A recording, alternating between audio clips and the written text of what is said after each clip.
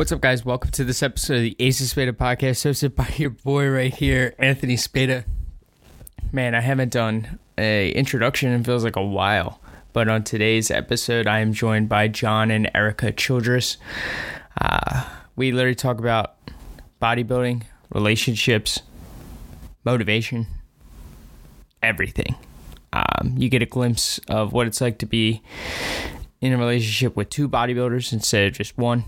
How they both got into bodybuilding, some of their relationship struggles, and how they also got along, and how they deal with the relationship revolving around kind of working out, meal planning, etc. So stay tuned to this episode. I really appreciate you guys listening. So let's welcome on John and Erika Childress.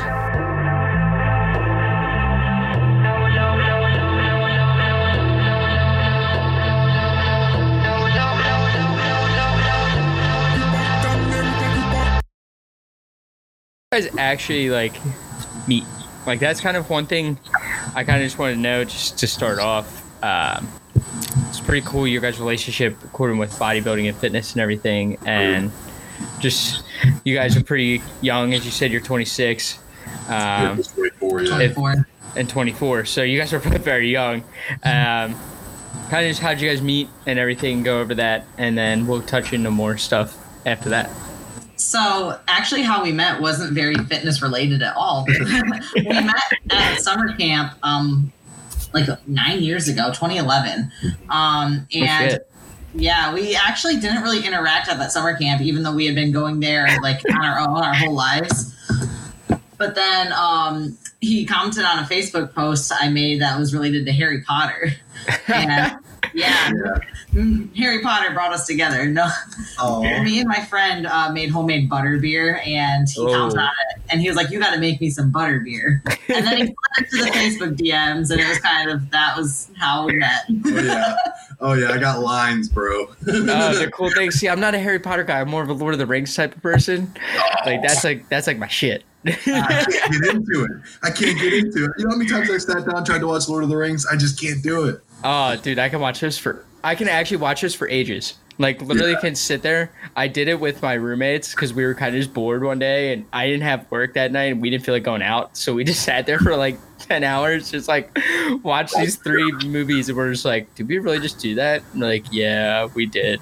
But we've done it where we've done Marvel marathons and everything, so it's not too awkward. But Harry Potter, I never read the books though. That's the one thing. I think that's where the disconnect is, because I think with the Lord of the Rings, I never read the books, and so I couldn't get into it. But I read the Harry Potter books, so I'm way into it.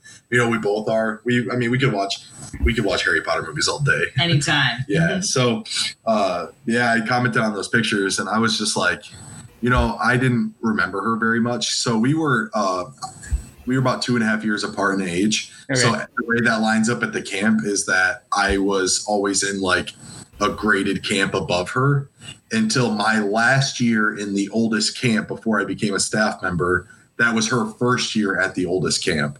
Oh, okay. So so the group I ran with was just a different group within the confines of that camp. And so that sounds weird, but it was just a place that was very near and dear to both of us. I actually had the logo tattooed on my right shoulder. It's where we got married. Yeah. It's also where we got married. Oh, that's awesome. Yeah. So we met there and just kind of, fell in love. I was a piece of shit. I don't know why the fuck she was with me.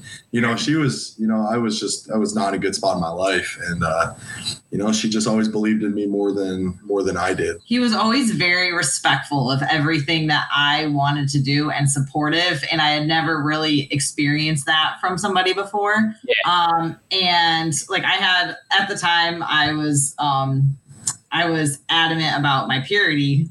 And so he was always 2 purity rings. That was excessive, but that was just because I had them. But just the fact that he respected that and always respected that, never once pushed anything, was just huge to me. And he's carried that throughout our entire relationship, our entire marriage, and it's just something that I've always valued in him. Yeah, I think that's kind of the funny thing. Actually, kind of listening back on this right here, it's funny how the right people come at like the weirdest times. Like you think it's like the right, like it's always thinks about the right time. Like I was talking, like we were talking about before, like we were talking about like Justin and Mark coming into kind of both of our lives and like being mentors for us. Yeah. And it's like those guys came into my life at like literally at the right time, kind of nearing the end of my first kind of real kind of into fitness, like really getting into bodybuilding. And it's like kind of like two of the biggest coaches in the industry to kind of be mentored from in a way. It came at like the right time, but they also come, and it's also like you said, you were kind of struggling through life, John, and you go by John, right? Not Jonathan. Yeah, right? I go by John. Okay. Yeah, all my socials has Jonathan. So you would not believe how many times people meet me and they call me Jonathan, and I'm like, no, John's okay. Yeah. But I never know. I always like you said, I always show respect on the show because it's like that's the way I roll. So I never know whether things are okay. But it's like sometimes the right people come at like the right time, and there's also some people that come at the wrong time. Then it turns into the right time. Like that's kind of like, it's kind of a weird conundrum that I just said, like in an odd way. But it's just something I noticed with like, that's how it comes down, because you guys met at summer camp and then he didn't notice, and then it backtracked all back to it. Right. Yeah, man. Yeah. I mean, like the timing couldn't have been better. You know, I was exiting a really, really, really toxic relationship. And I didn't take enough time to recover before I met Erika. So in that way, like what you said, it kind of was the wrong time. Like we became best friends, you know, we started dating and whatnot, but it really wasn't the best time because I hadn't taken time to focus on myself and heal from the prior toxic relationship I had been in. So we actually, during our relationship, took a year off of dating. Okay. And we were for most of that time, we were best friends, you know, and we just had, you know, rules. Like we're best friends. Like we're not going to cross that line. Our line was kissing. We would pretty much do everything but kiss. But we took that whole year off, and I just took that time to really figure out how to be happy with just me. And I remember I was walking through the hallways at the college I was going through at that time. And I remember I just texted her. I was like, you know what? I'm having a really good day. I'm really happy. And she was just like so ecstatic that I was happy because I just hadn't, you know, it was hard for me to find that back then. You know, I didn't know what was going on in my life. I didn't have a purpose really, you know? Yeah. I went through that too. I think if you heard back to my few episodes, I had like a few bouts kind of with alcohol when I turned 21, and I had like a really bad experience when I was in DC over the summer. And I think the podcast was kind of my outlet. Like this was kind of the way that I kind of talked it through, and I didn't get happy though until I started to get consistent with it. Like in December, like we mentioned before, we were talking about Sean, and that's when like it started. Like a week, every single week, I had an episode out since like the end of December. Yeah, and, purpose. And that's like, and like now I'm pretty happy. It was like a full out change. The way like I just didn't care. Like I just didn't care like about like anything. Like the first semester was kind of like, it was like that mind starting to shift into that. And then the second semester, which is now, which I'm at the end, is like now I'm taking full advantage of. I'm happy doing what I love doing, because this is also when the coaching was formed, when all this stuff kind of came about really quickly, and I made investments in myself.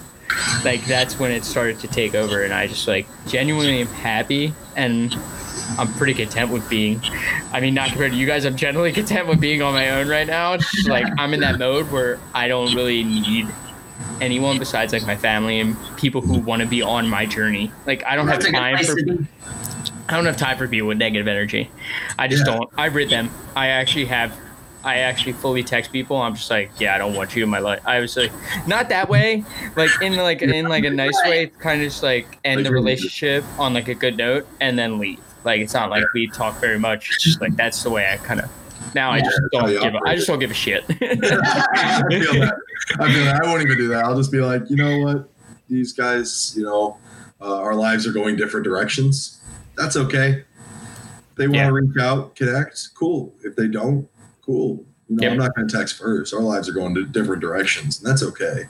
You know, just like with things, you know, you find value in things that you purchase. Eventually, that T-shirt's not going to fit anymore. What do? You donate the T-shirt.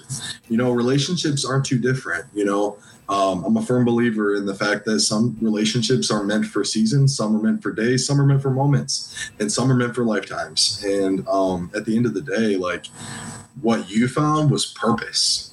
Yeah. You know, you talk about, like, I can even hear it in your podcast from the beginning of the podcast to like how you sound, how your voice sounds now. You're happier, and it's almost like that purpose is the key to happiness. You know, if you're tackling your purposes and your purpose in life, you know, that's where you're going to find true happiness. It's not going to be in all the bullshit.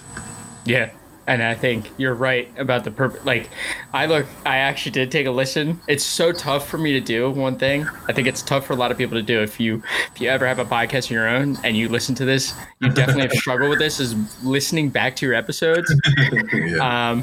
I always say the first episode is the best episode, and I listen back to it and I'm like, damn, I sound so freaking crappy back then. You just sounded a little sad, you know? And now that I know your story, like, it makes sense. You know, you were still searching for that purpose. You were searching for, why am I here? You know, if you can't answer that question of why you're here, it's going to be so hard to just stay positive the way that you're able to now and what we're able to now.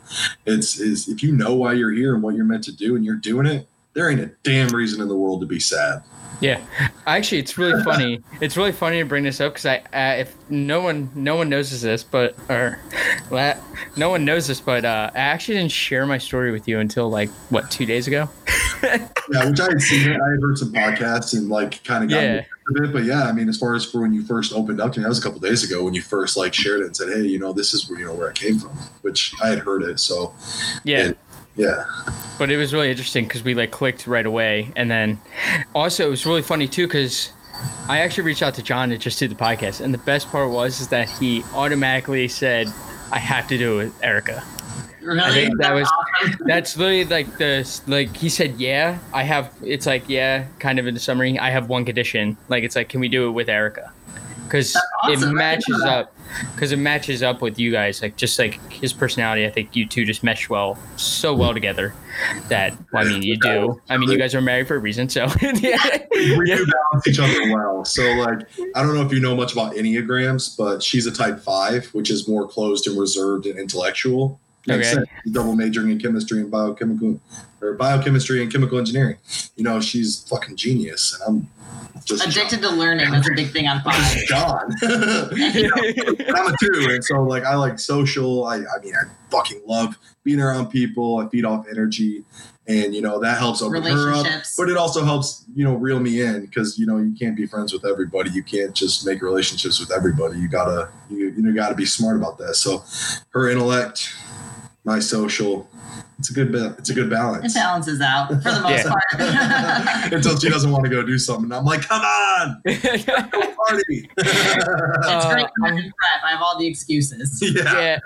Oh, I fully have left kind of the party scene was so nice because at school, now I didn't have to drink and I could be part of the thing because when you're a bouncer and barback, it's just you're automatically there, and you can't do anything anyway. So I'm like, well, I thought about getting a job at a bar just for that reason, for the same thing, just to be able to see, because I have friends that love to go out, and they're good people. They're good people for me to have in my life. Yeah, and, they love going out, and for me, I'm like, man, just give me a joint, I'm good.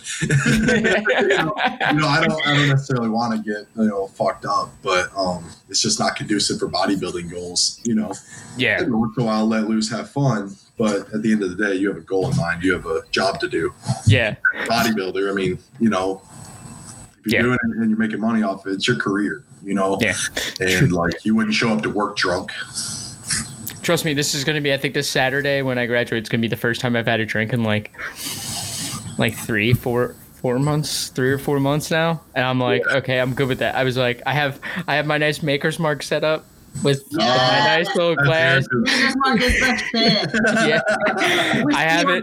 I got it a few years ago. It's been stashed away. I was waiting for it. I was okay, I'm going to let myself have 1 or 2 for graduation, say cheers, next day move on, back down to the basement to do more home workouts.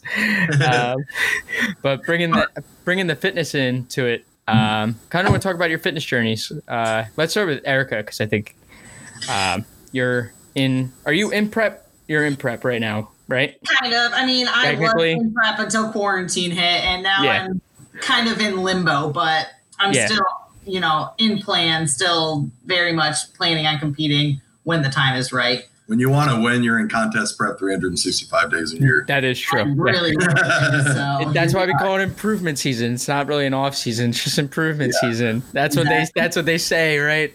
Wink, wink. Like it's just like, yeah. We're not dieting. No, we're just eating a shit ton more of rice and chicken. But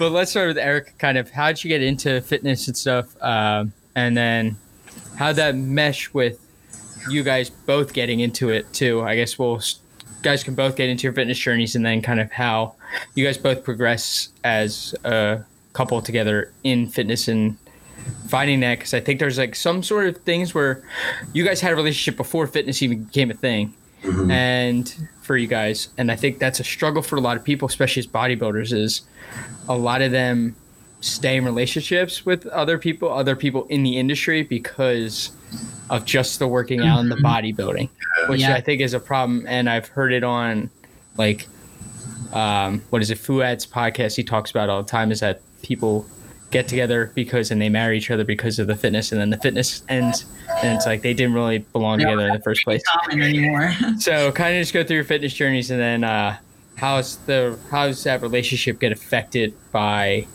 like fitness and all that and bodybuilding? For sure. So it, like you said, we were not in fitness really when we met. We actually kind of both found it on our own too, even while we were dating. He got into it first, and then I kind of got into it on my own when I went to school. We were long distance at the time, so I was training at my university gym. John had wanted me to start training, and I just wasn't interested. But then when he was gone, I was like, you know, I kind of want to go to the gym. And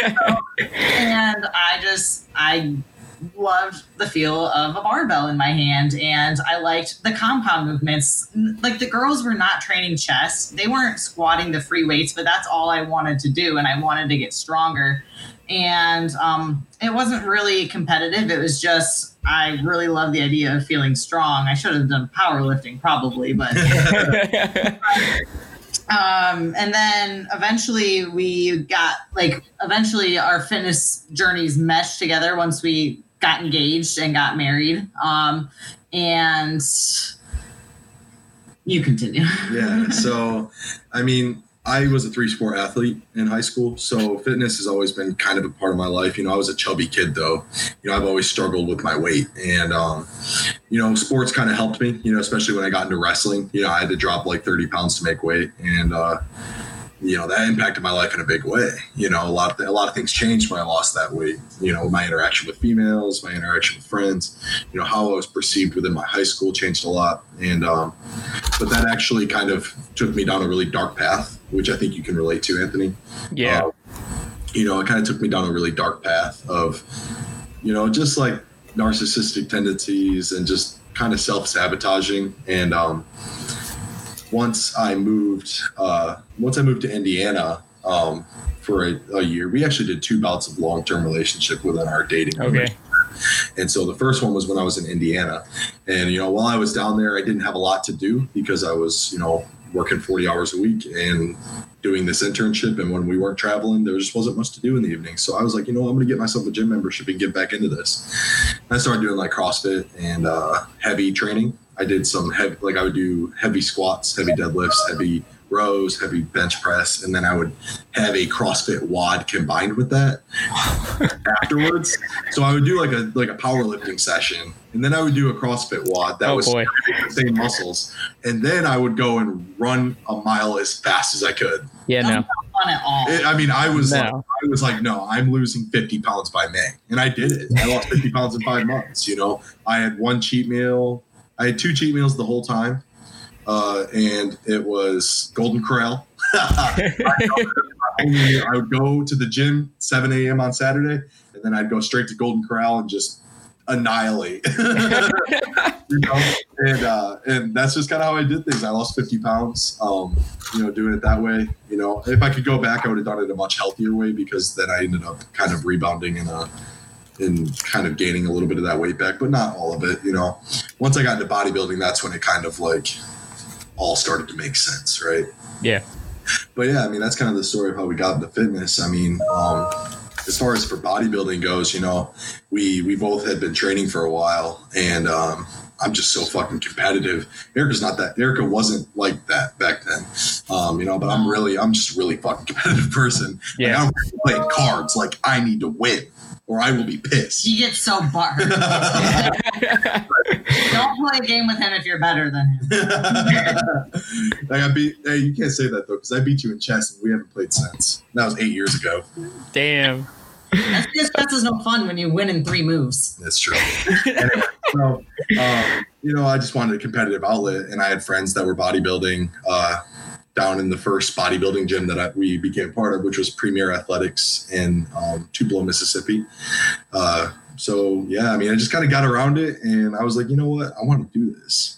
So we got back to Michigan after we ended being in school down there, and we both just kind of dove headfirst into bodybuilding. Yeah, we hired the same coach, and he really wanted to compete. I was kind of like, meh, not really interested, but if it's something you want to do, I mean, I can do it with you. And so for him, it was like the competitive outlet. For me, it was wanting to support him, but also wanting to just like test myself, see what I can do. Push your limits. Yeah, see how I look when I'm actually shredded. Yeah. So our first show, we actually did the same show. It was okay. Both of our first shows. This was in 2018. It was the Grand Rapids Championships, and Erika was doing it more for just fun, and we realized when we got there that she probably shouldn't have done bikini.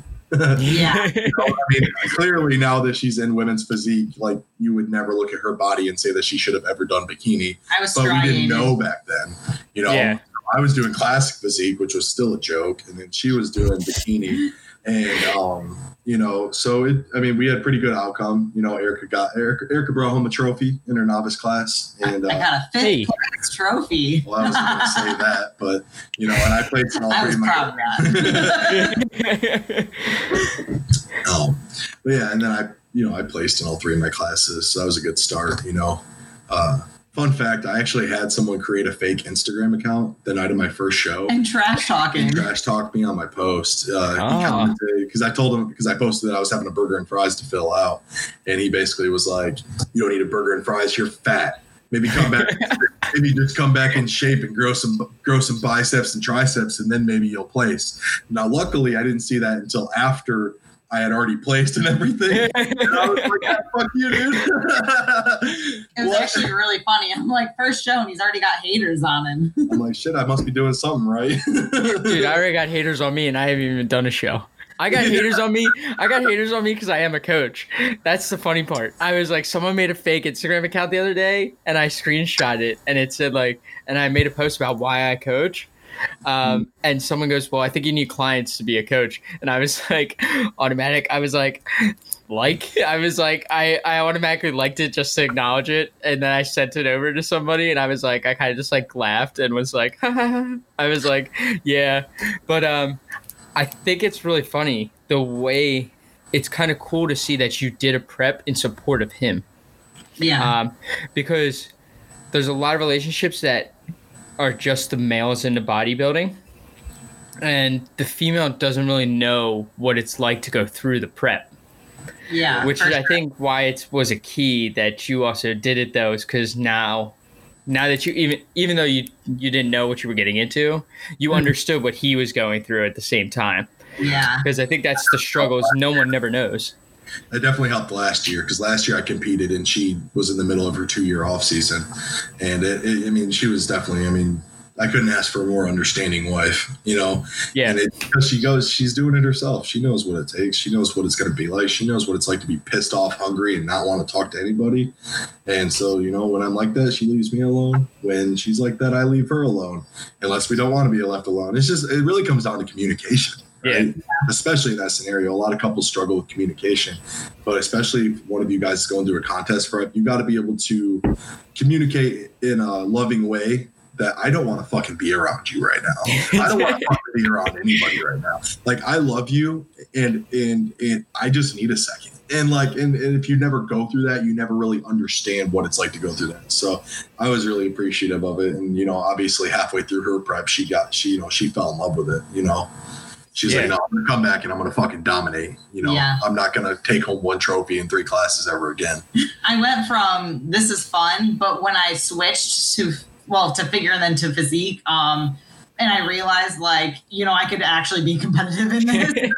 And then I got competitive because all of a sudden, I could visualize it and I fell in love with it. And now I just want to win. Yeah. What's it like having the same coach? I always wanted to ask this because you guys do have the same coach. So I always wanted to know, what's it like working with, we all know you work with Justin. You guys both do. So what's it like kind of working with the same coach, kind of feedback off each other? I think it's pretty dope how close you guys are with him now. I think a lot of people also struggle with this. This is something that I talked about with Sam Smith. He's kind of an up-and-coming one. He works with Bryce. And the struggle I saw with him is that he needed to switch from Dylan to someone else because he didn't want someone who was a friend, which is something that a lot of people struggle with too, especially with that. It's sometimes friends aren't truly honest when it comes to this, but Justin, we all know, is no bullshit person. So what's it like dealing with the same coach in this way? So Justin has become a friend to us in a way, but he definitely was just our coach. The great thing about having him as a coach for both of us is that we can kind of bounce things off of each other. What do you think Justin meant by this? Because we both know him.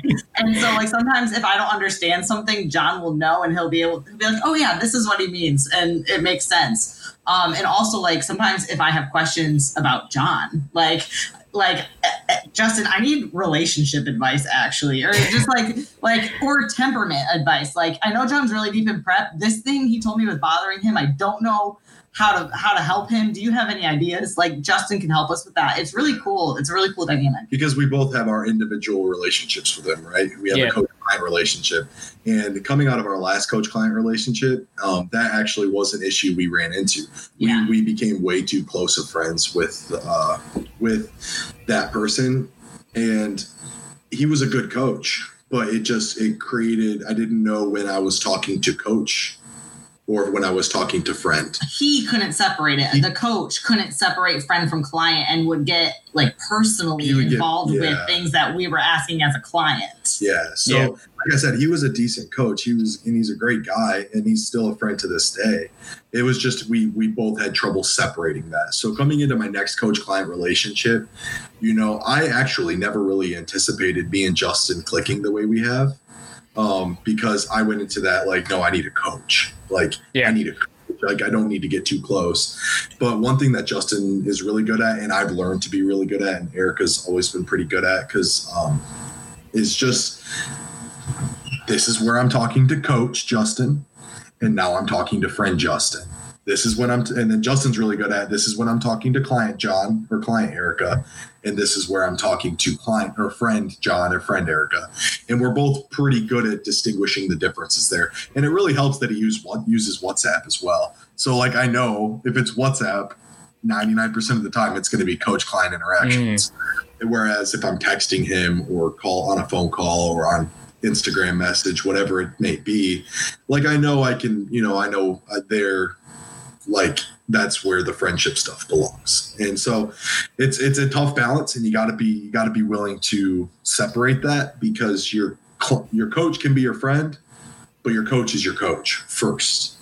And I think that's one thing that's really helped Justin and Erika and I's relationship as a whole, is just all of us being aware of the fact that he's a coach first. I think a lot of clients struggle with that.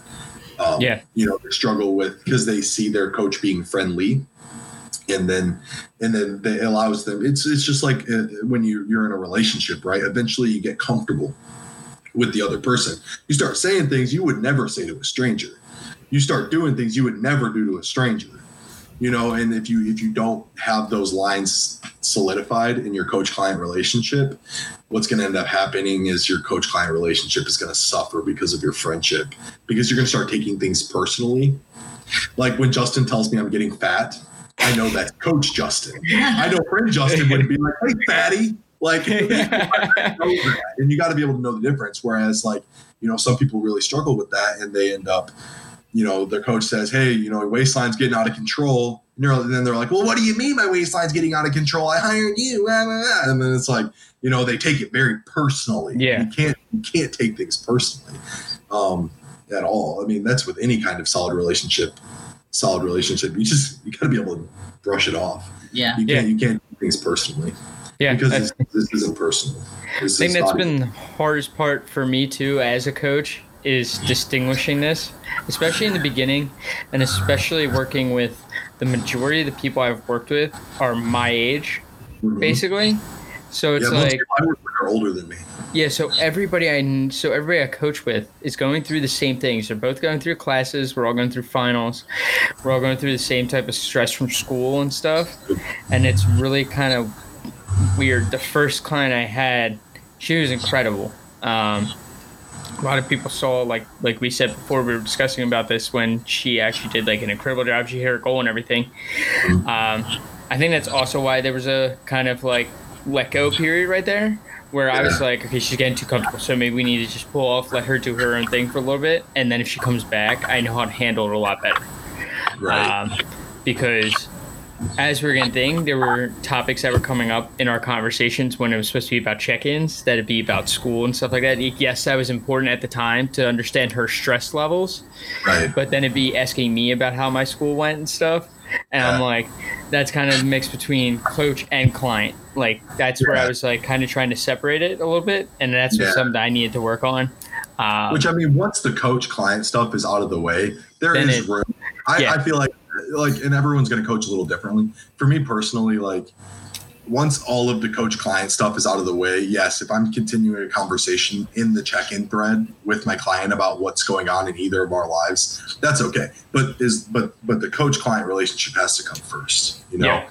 And I think as you grow, you'll learn kind of like how to make sure that all of that gets out of the way. Like, I have a client today actually reach out. He sent me his check-ins, and I was very busy. Like, as you know, I was really busy this morning. Yeah. And so I was just running around. I was trying to get this band workout in. I was trying to get everything done. I was trying to go to the post office. I was trying to do all these things. And so my check-in reply was really short. And normally my check-in replies to this guy are pretty long. He's a local guy, so we train together sometimes and stuff. And so, like, he was like, "Hey, is everything okay? Like, are you okay?" Because I was so short. Yeah. And he thought something was wrong. And but where he's really good at it as well is I was just like, "No, everything's fine. I'm just really busy right now. That's why I was a little shorter. Sorry about that." And, you know, he was like, "Great. Have a good day. Just want to make sure you're okay." You know, and like, whereas had he kept that conversation going, that's where it would have been like, okay, well, I just told you I'm busy. Like, there needs to be a respect there, you know?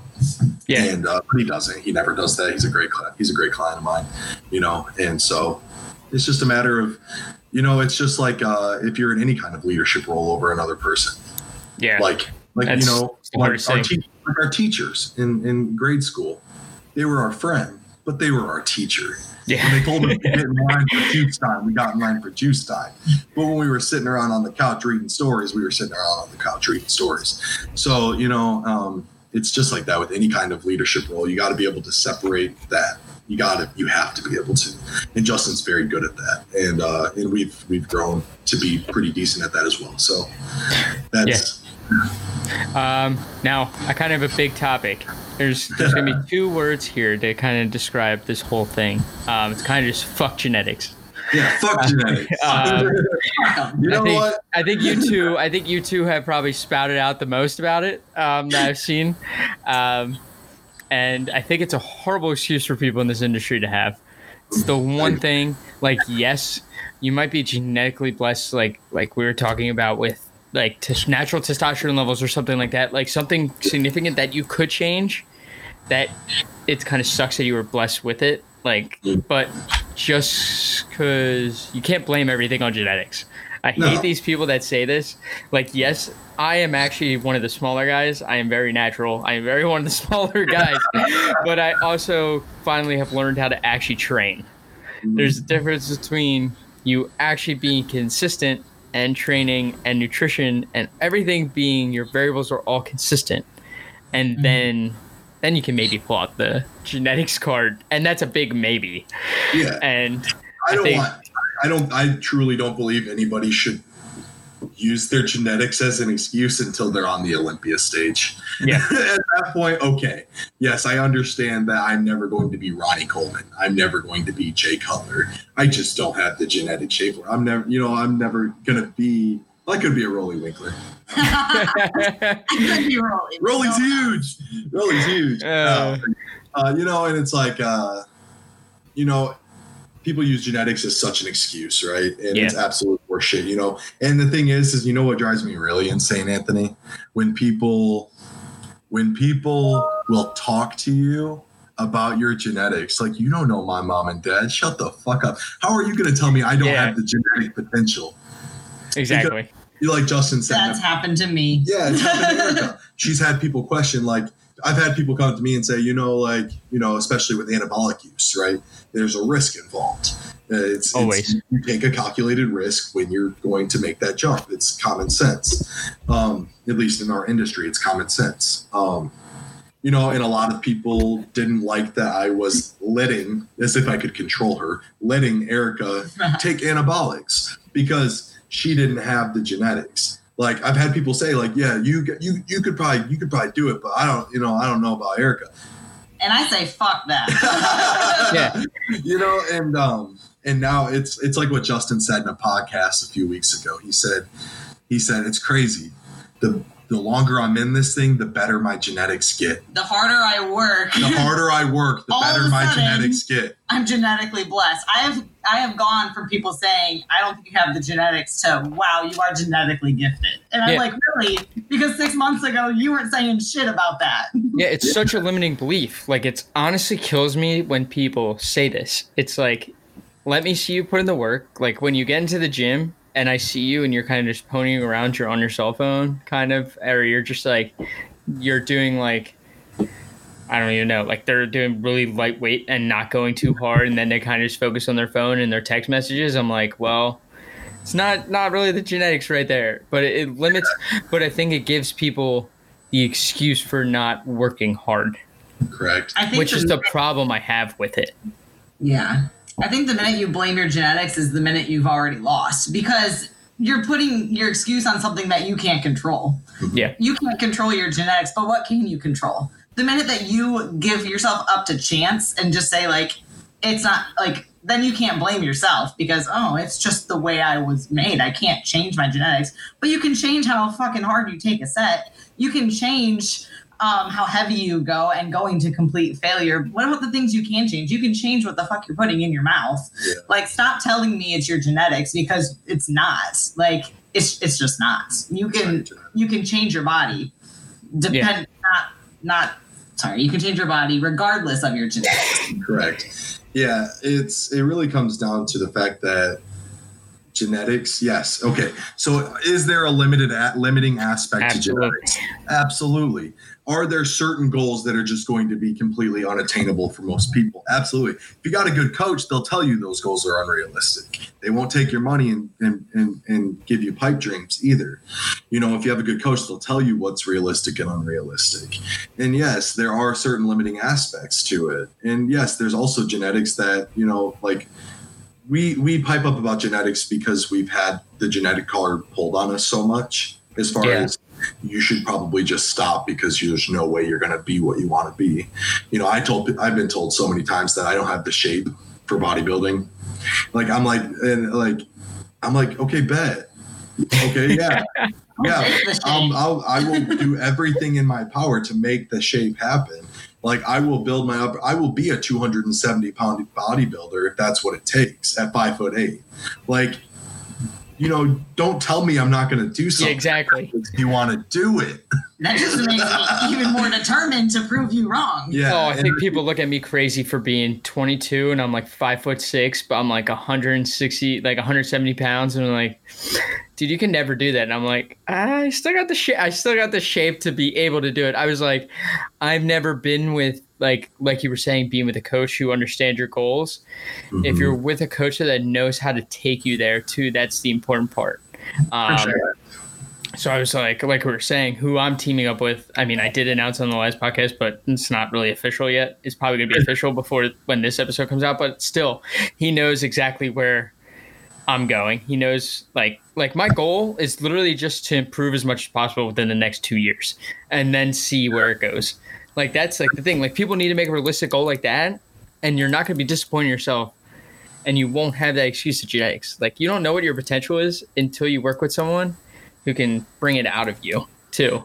Yeah, I don't want to hear anyone blame their genetics when they're not doing everything in their power to get better. Yeah.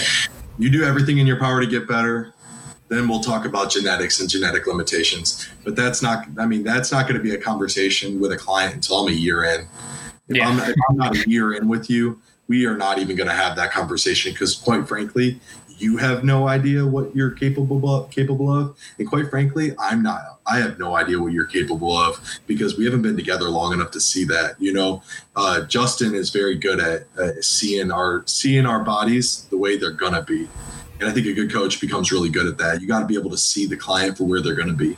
And, and so part of one of the big things that really helped us kind of defeat that, all the other people trying to put genetic limitations on us was the fact that we always had Justin in our corner saying, no, fuck them, do what I say, and then we'll talk about genetics. Do what I say, we'll get you there.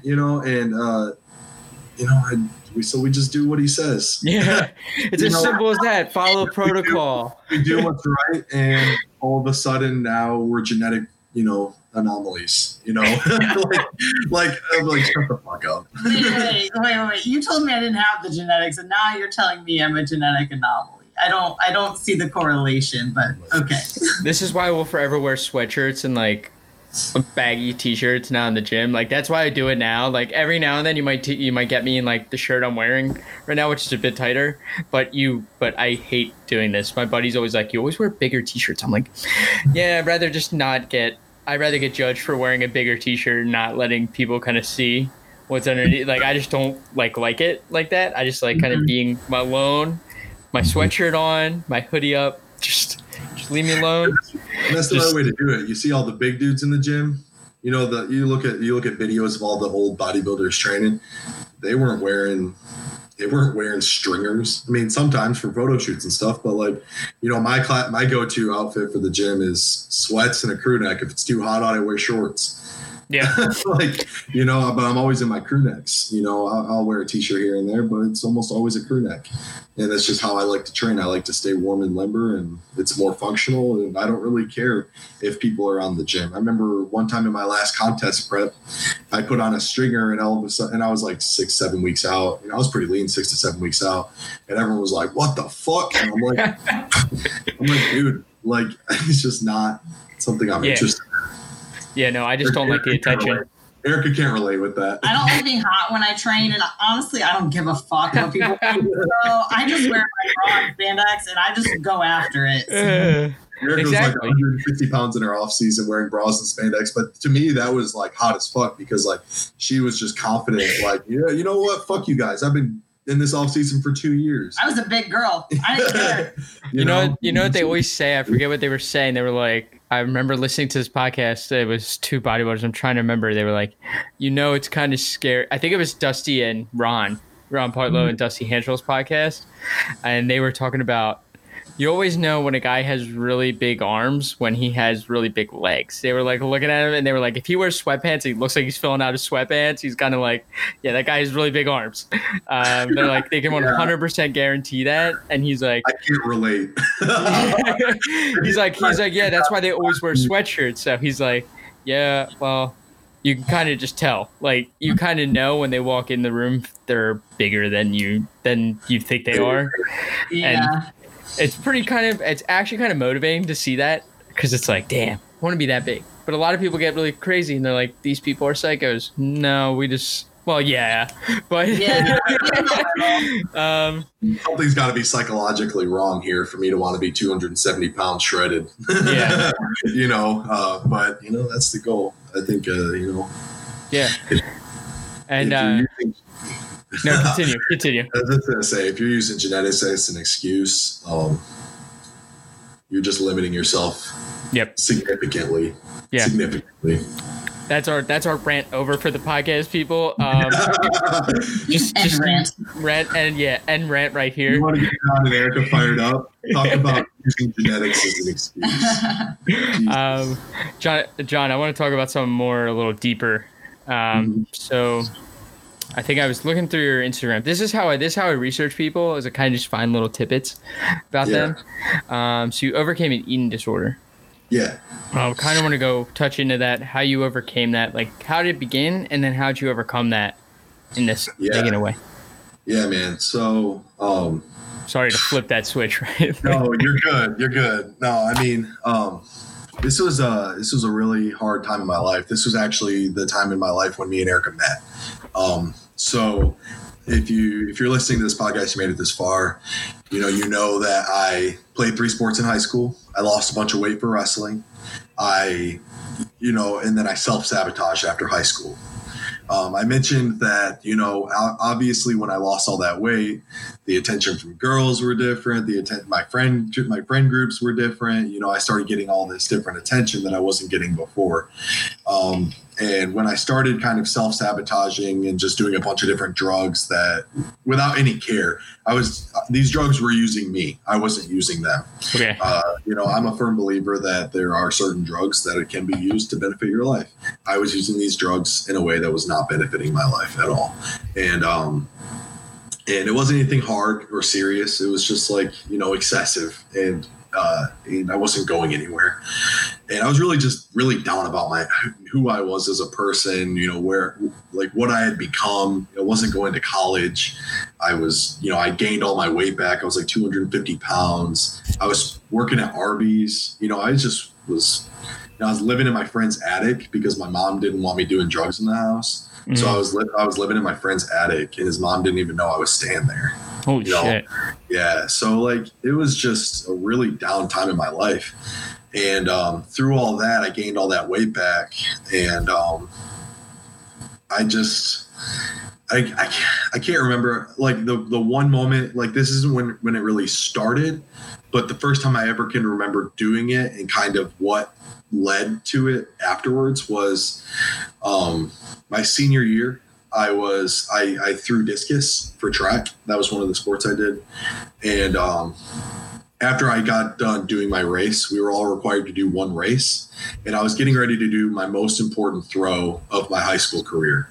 It was the most important throw I was going to ever do. And I had 3 attempts. And I had eaten way too many nachos from the concession stand. I'd seen a shit ton. I was so nervous. I was just nerve eating. And it got to the point where I was actually so full that I was like, fuck, I'm about to throw up. I can't even go throw right now. And this was, again, the most important throw of my high school career. Yeah.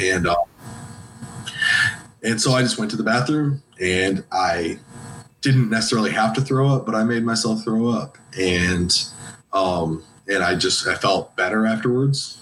Obviously I got all that junk food out of my stomach. Of course I felt better, but that wasn't the way to do things. And I've, obviously learned that now, but that's kind of where it started. And then to top it all off, Anthony, after that, I went and had my best throw of my high school career.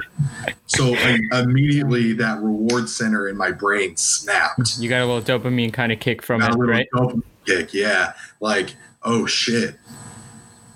I just successfully did what I was trying to do by doing that. I've never heard this story before. And it clicked in my head, even though that it's wrong, that reward center in my brain just lit up like fireworks. And I was like, holy shit, I could use this.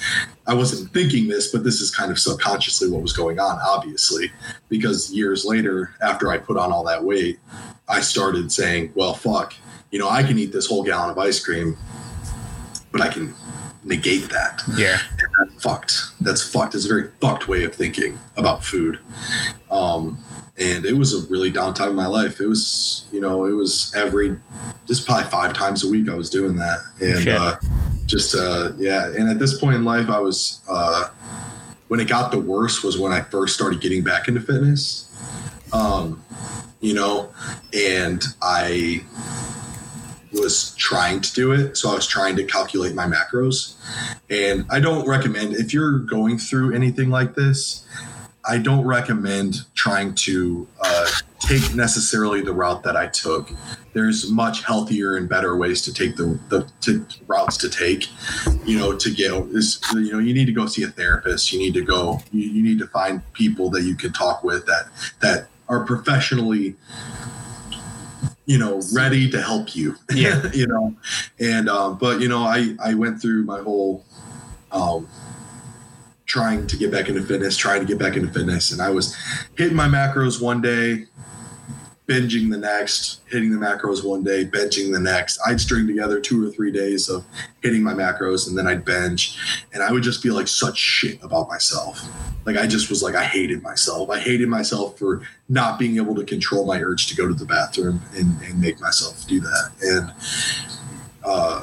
really what it came down to, man, I remember I actually messaged one of my mentors at the time. I mean, he ended up becoming a mentor. He was just kind of like a light acquaintance at the time. His name's Jim Stepani. I don't know if you know that guy at all. Yeah. And I don't even know if it was him. It could have been one of the guys running his accounts, but I remember, I like to believe it was him, especially after I got to know him a little bit better. We've done some photo shoots and stuff together, but he said, you gotta, because I didn't mention the binging and purging. I just mentioned the control with food. Yeah. And I remember he said, you gotta stop viewing food as fuel for your taste buds, and you gotta start viewing food as fuel for your body. And now he didn't know anything about my eating disorder. He was just giving me advice on how to hit my macros and how to view food in a more proper light. And for me, I had never looked at food that way. I had never looked at food as fuel before festivity. You know what I'm saying? Yeah. And for me, that just it clicked something in my head where I started hitting my macros more, and I started being more consistent. The binges happened less often. And when they did happen, I was able to fight the urge to go to the bathroom because I would think in those moments, no, I can use this for leg day. I went over, but I can use this as fuel. This is fuel. It's not, I don't need to punish myself. No, all I've done is given myself more fuel to grow. And I just kind of slowly but surely kind of coached myself into this mindset of no, food is fuel, food is fuel, food is fuel. And, I've had a ton of time since that time period to kind of reflect and open up to others about it, and talk. I was able to finally open up and tell Erika that I had been dealing with this, and that was huge. She wasn't able to give me the professional help that I really needed at that moment, but it wasn't a secret anymore. Yeah. If anyone's listening to this podcast and they are struggling with an eating disorder of any kind, and it's a secret, the biggest piece of advice I can give you, it will make it so much more help. It will make it so much easier to seek out help if you just let it stop being a secret. Yeah. At the end of the day, when it's a secret, it's yours. Nobody else knows. I can control this. But the moment you let go of that control and you open your mouth and let others know what you're really going through, that gives you the power back. No, this isn't my dirty secret anymore. This is something that I am going through, but it is something that I'm going to conquer. And, obviously, again, I'll say this a million times throughout this story, but if you're going through this, you need to seek professional help. I wish I had done that. Luckily I'm at a point now where I'm removed enough, but that doesn't mean I don't go through my seasons. I've gone through seasons where even my most recent prep, I struggled with the thoughts of it often, and gave in, and it's just one of those things where it's you don't want to give in. You don't want to give in. And when you do, especially when anybody that's a recovering addict knows that when you give in after so much time, you feel like such a failure.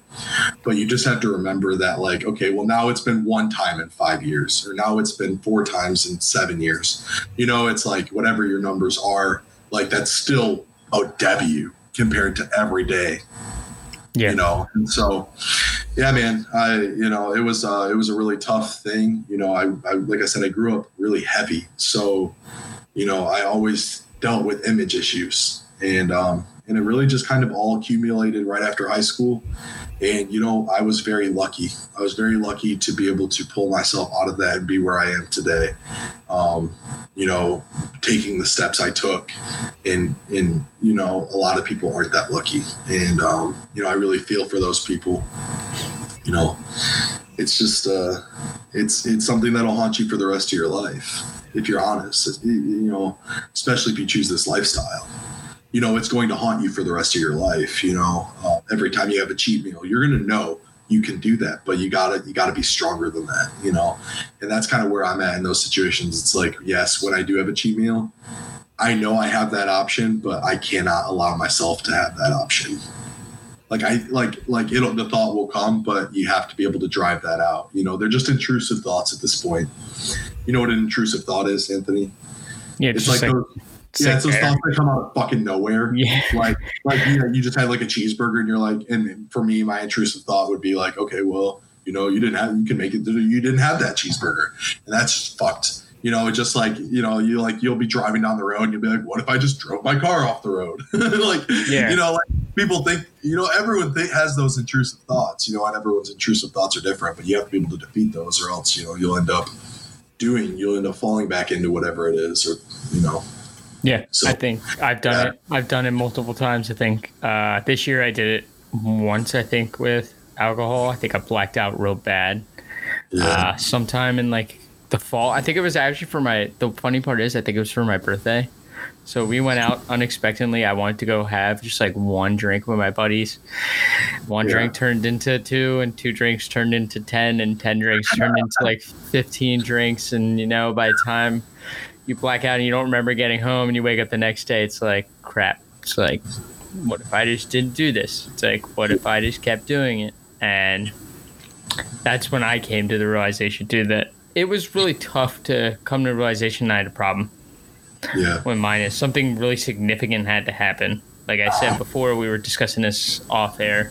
When I blacked out in DC, like when that whole thing changed, it's like that's what needed to happen though for it to make change in my life. Yeah. Which was a struggle though. But then also, like you said, holding that secret that this happened, it's like I realized it was a problem for myself, but not until sharing it out here on air did it actually help kind of get over that. And honestly, dude, like, I've made posts and mentioned it here and there on my Instagram, talking about it, but this is the most public forum I've ever shared that story. So, and even now I feel even more free. Yeah. And it's just a matter of, every act of honesty is going to take you one step closer to your freedom. Yeah. Honesty with yourself and others. Yeah, being vulnerable a little bit goes a long way. I was discussing this with Adam from Mind Pump the other day on our episode, and he was talking about being vulnerable, and it's like when you actually have true vulnerability, it's so helpful. But so many people, we were talking about this nowadays, not to bring it onto a negative light, but so many people kind of fake vulnerability to get views and stuff like that. Like, there's a reason that I did it, and it was because I needed to do it. There was like when you feel the need to do it, like you said, you made like some post about it, like you felt that need to let it out. Yeah.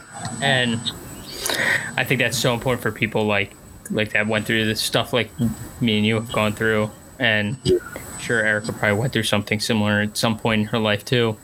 But it's so important to give those vulnerable moments to allow people to kind of learn more about you. That's how I kind of view it as. It gives people to kind of know the inner you, because on social media we could just be so fake and so happy and everything, but there's those moments where it's just like, all right, here's true me. You want to know? It's like, you want to not see sunshine and rainbows? Here it is. Yeah. And honestly, one of my core values is transparency and vulnerability. I think it's super important. And if I lose clients because I'm transparent and honest and vulnerable with who I am as a person, then we were never going to be a good match anyway. You know, if you want to hire people, Jordan Duggar says this all the time. People hire coaches, not coaching. Yeah.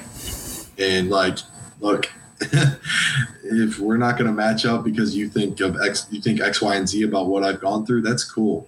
Because I've got a client roster right now that fucking knows everything that I've gone through and respect me for it and respect my honesty with them for it.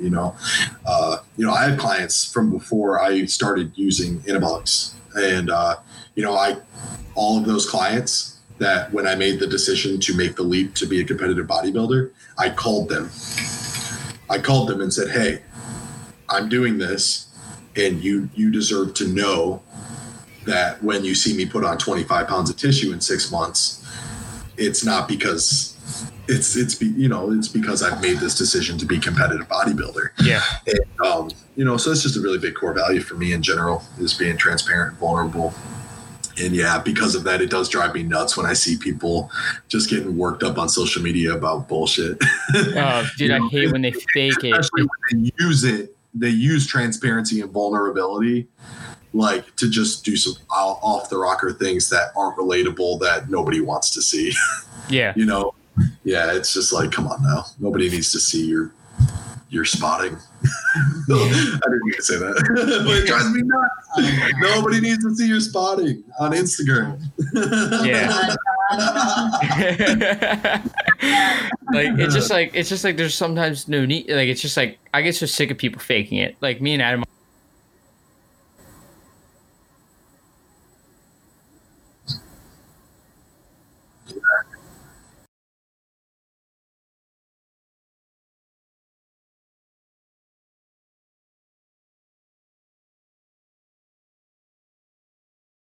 Well, we just had a technical issue, and clearly you guys heard about being fake.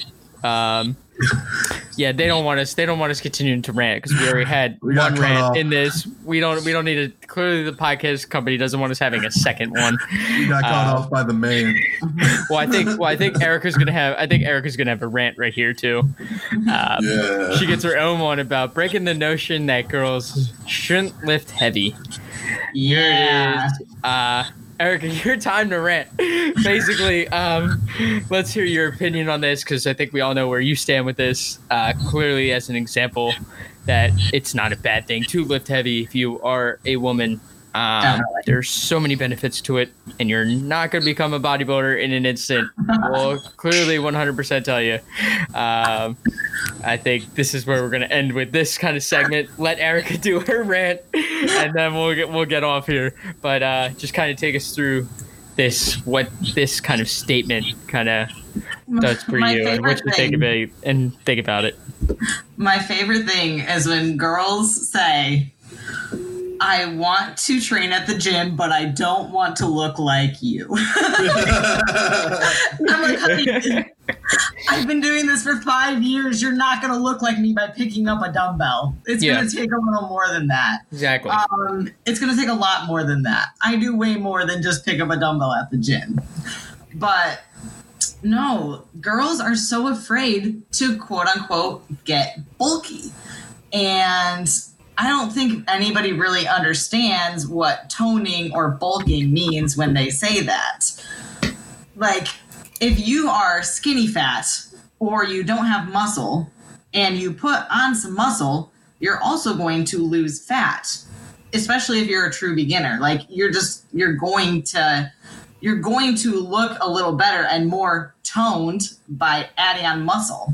How do you add on muscle? Well, you got to progressive overload. You got to add stimulus. You got to do things that are going to make your body change. That's not running on a treadmill for an hour. That's just not going to do that. Yeah. Lord, I don't know. It's just hard for me when it almost like hurts me when, I mean, I get upset about it. Lifting heavy so much. It's like talking about her baby. Yeah, when people are so adamantly against it, like people will ask for advice and be like, should I just do the 5-pound dumbbells for like as many reps as I can? And I'll say, why don't you try the 10-pound dumbbells? Oh, you got 15? Okay, let's try the 15-pound dumbbells now. I love encouraging, especially women, to just go after it. And I think many women might think they're training hard when they're just not. I encourage girls who think they are training hard, like maybe have someone spot you once or twice, maybe have someone encourage you or help you out with a set. And yeah, I mean, at the end of the day, what it comes down to is like, sorry, Erika, I'm kind of taking your right here. Go ahead. But really what it comes down to is that, like, yes, are there certain biological differences between men and women? Yes. Is that going to make it biologically, physiologically impossible for a woman to pick up a dumbbell and just start looking like a dude? Yes, absolutely. Oh, God. Yeah, I don't want to look like a man statement. The amount of testosterone in a man versus the amount of testosterone in a woman naturally, you're never, ever, ever, ever, ever, ever going to look the way that you are afraid to look if you just lift heavy and don't do anything else. Eat what, moderate your food. So here's a perfect example. On Team Mahaley, we have bikini chicks, we've got Erika, we've got other women's physique, we've got figure, we've got bodybuilding, we've got classic physique. And you want to know what? All of our training principles are exactly the same. Yep. What changes the way your body looks is the food and the drugs and the cardio. You know, that's what's going to change. As far as for building tissue and building shape and having femininity, like, that's all going to be attained through progressive overload. And yeah, if like Erika's example, girls will say, you know, if I pick up these 5-pound dumbbells and do as many reps as I can, should I do that instead of the 15s? Well, no. If you can do 100 million reps with the 5-pound dumbbells, then that's obviously not changing you. Do what's going to change your body. You're not going to turn into a man. You're just not. If a woman looks like she has gone from a woman to a man, she is probably taking testosterone or something like that. She's taking exogenous hormones that are creating her body to look that way because she wants to look that way for competition. You know, until Erika took the dive into women's physique, you know, like, her body still, like, I mean, it still does. She still has very feminine features. You know, she doesn't look like a dude. Like, I think she's sexy as fuck. Like, you know what I'm saying? Like, you know, and is she going to get big now that she's doing what? Yeah, she's going to get big. She's going to look significantly more yoked than the average female. But that's because of all of the other parts of her protocol. It has nothing to do with how she's lifting, because she lifted for 3 years, not for that shape. You know what I'm saying? And it didn't just come. She spent 3 years in the gym lifting heavy ass weight. And it wasn't until you introduce the other parts of the protocol. Those are what's going to give you that specific look. Not lifting heavy. Lifting heavy is just going to make you look sexy as fuck. I don't care who you are. That's what I was about to say. I was like, damn, it's kind of sexy as fuck when I go to lift heavy in the gym. Especially being in college, like, not gonna lie, it's like the sexiest thing ever. Showing some girls actually like squatting like a good amount of weight. Oh, yeah. Like, do it. And you're not like 5 foot, like, if you're not like under like 5 foot, like, cool. Like, it's like, Erika has had people where she's gone into squat, Anthony. She's gone into squat and they asked her, we only have 2 squat racks at our gym. And the guys asked her to not start squatting until they were done, because they didn't want to feel bad, because they knew her and they knew she could squat more than them. I'm not ashamed. If a girl squats more than me, it's okay. I honestly was just like, yeah, that's kind of cool. I was like, she could do that. I was like, that's impressive. That's what I think all girls should think. I think they should want to get strong just so they can feel like a badass. Be like, yeah, I lift more than the dudes. Like, come at me. Yeah, there's just such a huge misunderstanding with that. So just do what you want to do. To the women out there that listen to this podcast, and usually it's Team Mahaley and them that actually do listen to episodes with anybody that involves like Mark and Justin and Dylan. just lift fucking heavy. Just do you in the gym. Honestly, just don't give a fuck. Like, look at people on just find examples on Instagram. If you need that motivation to lift heavy, there's plenty of them. Erika's one of them. And there's plenty of examples of what women are actually capable of that is pretty incredible if you go in the gym and just put some effort in. Yeah, just go after it. And just because you start gaining a little weight does not mean you're getting bulky or looking like a man. Thank you. And rant. And with that, guys, we're at the end of the episode. Yes. You've listened to multiple episodes, so you kind of know how this goes. Yes, sir. I do the same 3 questions with every single guest. Just kind of a way to close it off, give you guys a little time to plug yourselves. So first question is, what 3 things do you think people should leave with to summarize this podcast episode? You want to do it? You want to do the first one? Okay. So, if 3 things that I want people to leave from this episode, first off, make sure you're picking someone that supports you. Make sure you're picking and when you're going to find a significant other, find someone that makes you a better human being, that supports you fully and is even willing to jump into a contest prep with you just to understand where you're coming from when you go through it. Luckily Erika fell in love with this, but it's so much value in picking people to surround yourself with that truly support you for what you're going for and support you as a human. They see the good in you before you do. And if you surround yourself with people like that, you're going to find success. You really don't have a choice because the people around you are going to force you to find that success because they see it in you more than you do. And I think that's just invaluable. And then second off, man, just fuck genetics. That can pretty much be summed up there. You got the gist of it. Don't limit yourself. Don't limit yourself based on what you think or what other people have told you that you're capable of, because you're capable of so much more than that.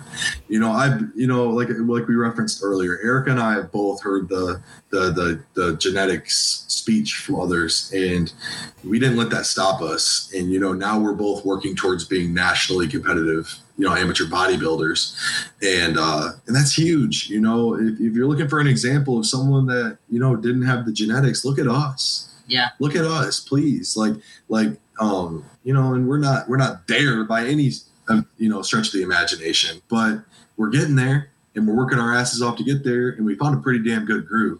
And I think we look pretty damn good. And so if you feel like you'll never get there, just know that we did too. We've all gone through phases where we didn't think we'd get there. Don't give up. Yeah, don't give up. And don't let other people tell you what you're capable of, because that's bullshit. Yeah. Unless it's a trusted mentor or coach, you do not let a single person tell you what you're capable of. They don't fuck you, feed you, or finance you. They don't get a say in your life. Yeah. That's it right there. The third one. Yeah, and the third one, just bringing back our last couple points there, if I do want to again mention, if you're going through something with an eating disorder, or any sort of addiction, any kind of addiction, seek professional help, seek people that are going to truly help you, that are equipped to help you get through that, and to really defeat that, because as someone that's come out the other end, the feeling of victory over something like that that's just so mentally terrorizing is just so sweet.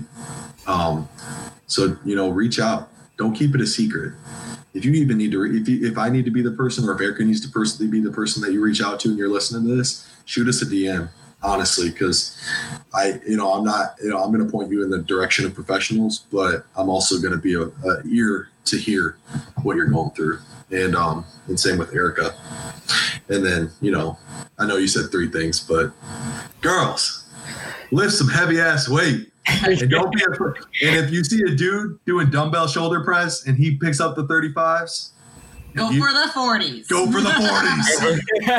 Go for the 30s. Yeah. You pick up those 40s and you make him feel like the bitch he is. Oh, man. I remember used to being that kid that picked up the 35s. Yeah. Dude, I remember when I was a kid. That was just a few years ago. It was like a year and a half ago. I was like, Yeah, Yeah. No. Second to last question. What 3 books and or podcasts would you recommend everybody listen to or read? Up to you guys. You guys can make a mix. You guys can just do podcasts. Up to you guys. Well, definitely the Grow or Die podcast with Justin. Honestly, like I'm honestly not great at podcasts, like with listening to them, but that one, especially if you're in the world of bodybuilding, or you're looking to get into the world of bodybuilding or business, or you just need some intensity and some fire under your ass. Like that's a really, really solid podcast. Yeah, as far as books go, I'm currently reading one called Ego is the Enemy, and that's helping me a ton. I got that. Yeah, I got that referenced from Justin, and it's been a huge game changer. And just recognizing, it really just comes down to recognizing why I haven't been as successful as I want to be. And it's really just, it's me. The biggest, like Justin put on the post, he shared a post. I don't know if you saw that, but he said John's the only thing that can stop John is John. Yeah, and I've been stopping myself for way too long, and it's been helping me a big time. And then one more book I wanted to reference that I actually referenced earlier in the podcast, when I was talking about relationships. If you look up the Minimalists, they have a really interesting perspective on life that really helped cultivate who I am as far as how I view relationships and material items. It's kind of been off the not necessarily fitness, related, but it's just it's a great perspective on life. They have an awesome documentary on Netflix, and I just would highly, highly recommend just soaking in their viewpoints on material items and relationships, because that's impacted me a lot as a person. Yeah, very solid documentary. Yeah, so I haven't watched that yet. I actually have wanted to. It's on my list, but I just get stuck watching podcasts on YouTube now, like all the time. That's what I do now. So it'll make you donate everything. It'll make you get rid of everything. At one point, I had a note in my phone that had a list of every material, like every clothing item I had. I got down to, I'm talking socks, underwear, shirts, shoes, everything. I had 70 pieces of total, like total. That's socks. That's pairs of socks. That's underwear. That's everything. 70. Yeah, he got rid of so much. I had like 5 t-shirts and like 2 pairs of pants. I got so much. It's unreal. Now I walk in my closet, I'm like, I have no idea what to do with all this shit. I'm about to do it again. It's just, we all carry, and this carries across everything in life. We all carry more than we need to. You ever move a box and you go to open it when you get to your new place and it's full of trash? It's just full of junk. You haven't touched this shit. You didn't even know you had it. You go to move, you start packing up your stuff. You didn't even know you had this shit. It's been 5 years. And you're moving it from house to house to house. And we do the same thing with relationships. We do the same exact thing with relationships. We're done. It was great. It was what we needed. But we carry it from season to season to season, when really that was only supposed to be for one season of your life. And that's okay. Like there's 7 billion people in the world. Yeah. So anyway. And last but not least, your shameless plug moment. Where can people find you if they want anything? Instagram, coaching, all that stuff. You guys give yourselves your seconds of fame here to kind of. My Instagram is Erika Lifts Life, Erika. I think my Twitter is the same. It is. Okay. Instagram and Twitter, Erika Lifts Life. Yeah, and I'm Jonathan Childress _. That's Jonathan with an O at the end. It's kind of weird. It's like Jonathan. It's like a marathon, but everyone just walks. No, it's Jonathan Childress _. And then that's going to be, and I think my Twitter is John Childress _ just because my name's too long. If you want to find anything with our coaching, you can visit www.childressfitness.com. You're going to be able to find everything on there. That's pretty much all we got. Awesome. First off, I want to say thank you guys for coming on the show. Yeah, absolutely. Thanks for having us. Yeah, it's pretty dope to be able just to get to know everybody. Recently, it's just like, as you guys probably will see, it's just been an absolute Team Mahaley plus like takeover. As I've said, I've had Kenny on, had Justin on, I love it. Everybody seems to be coming on at some point, and it's just when will everybody be on? Yeah. But thanks again for coming on, guys, and I really hope everybody enjoyed listening to this episode of the Ace of Spada podcast.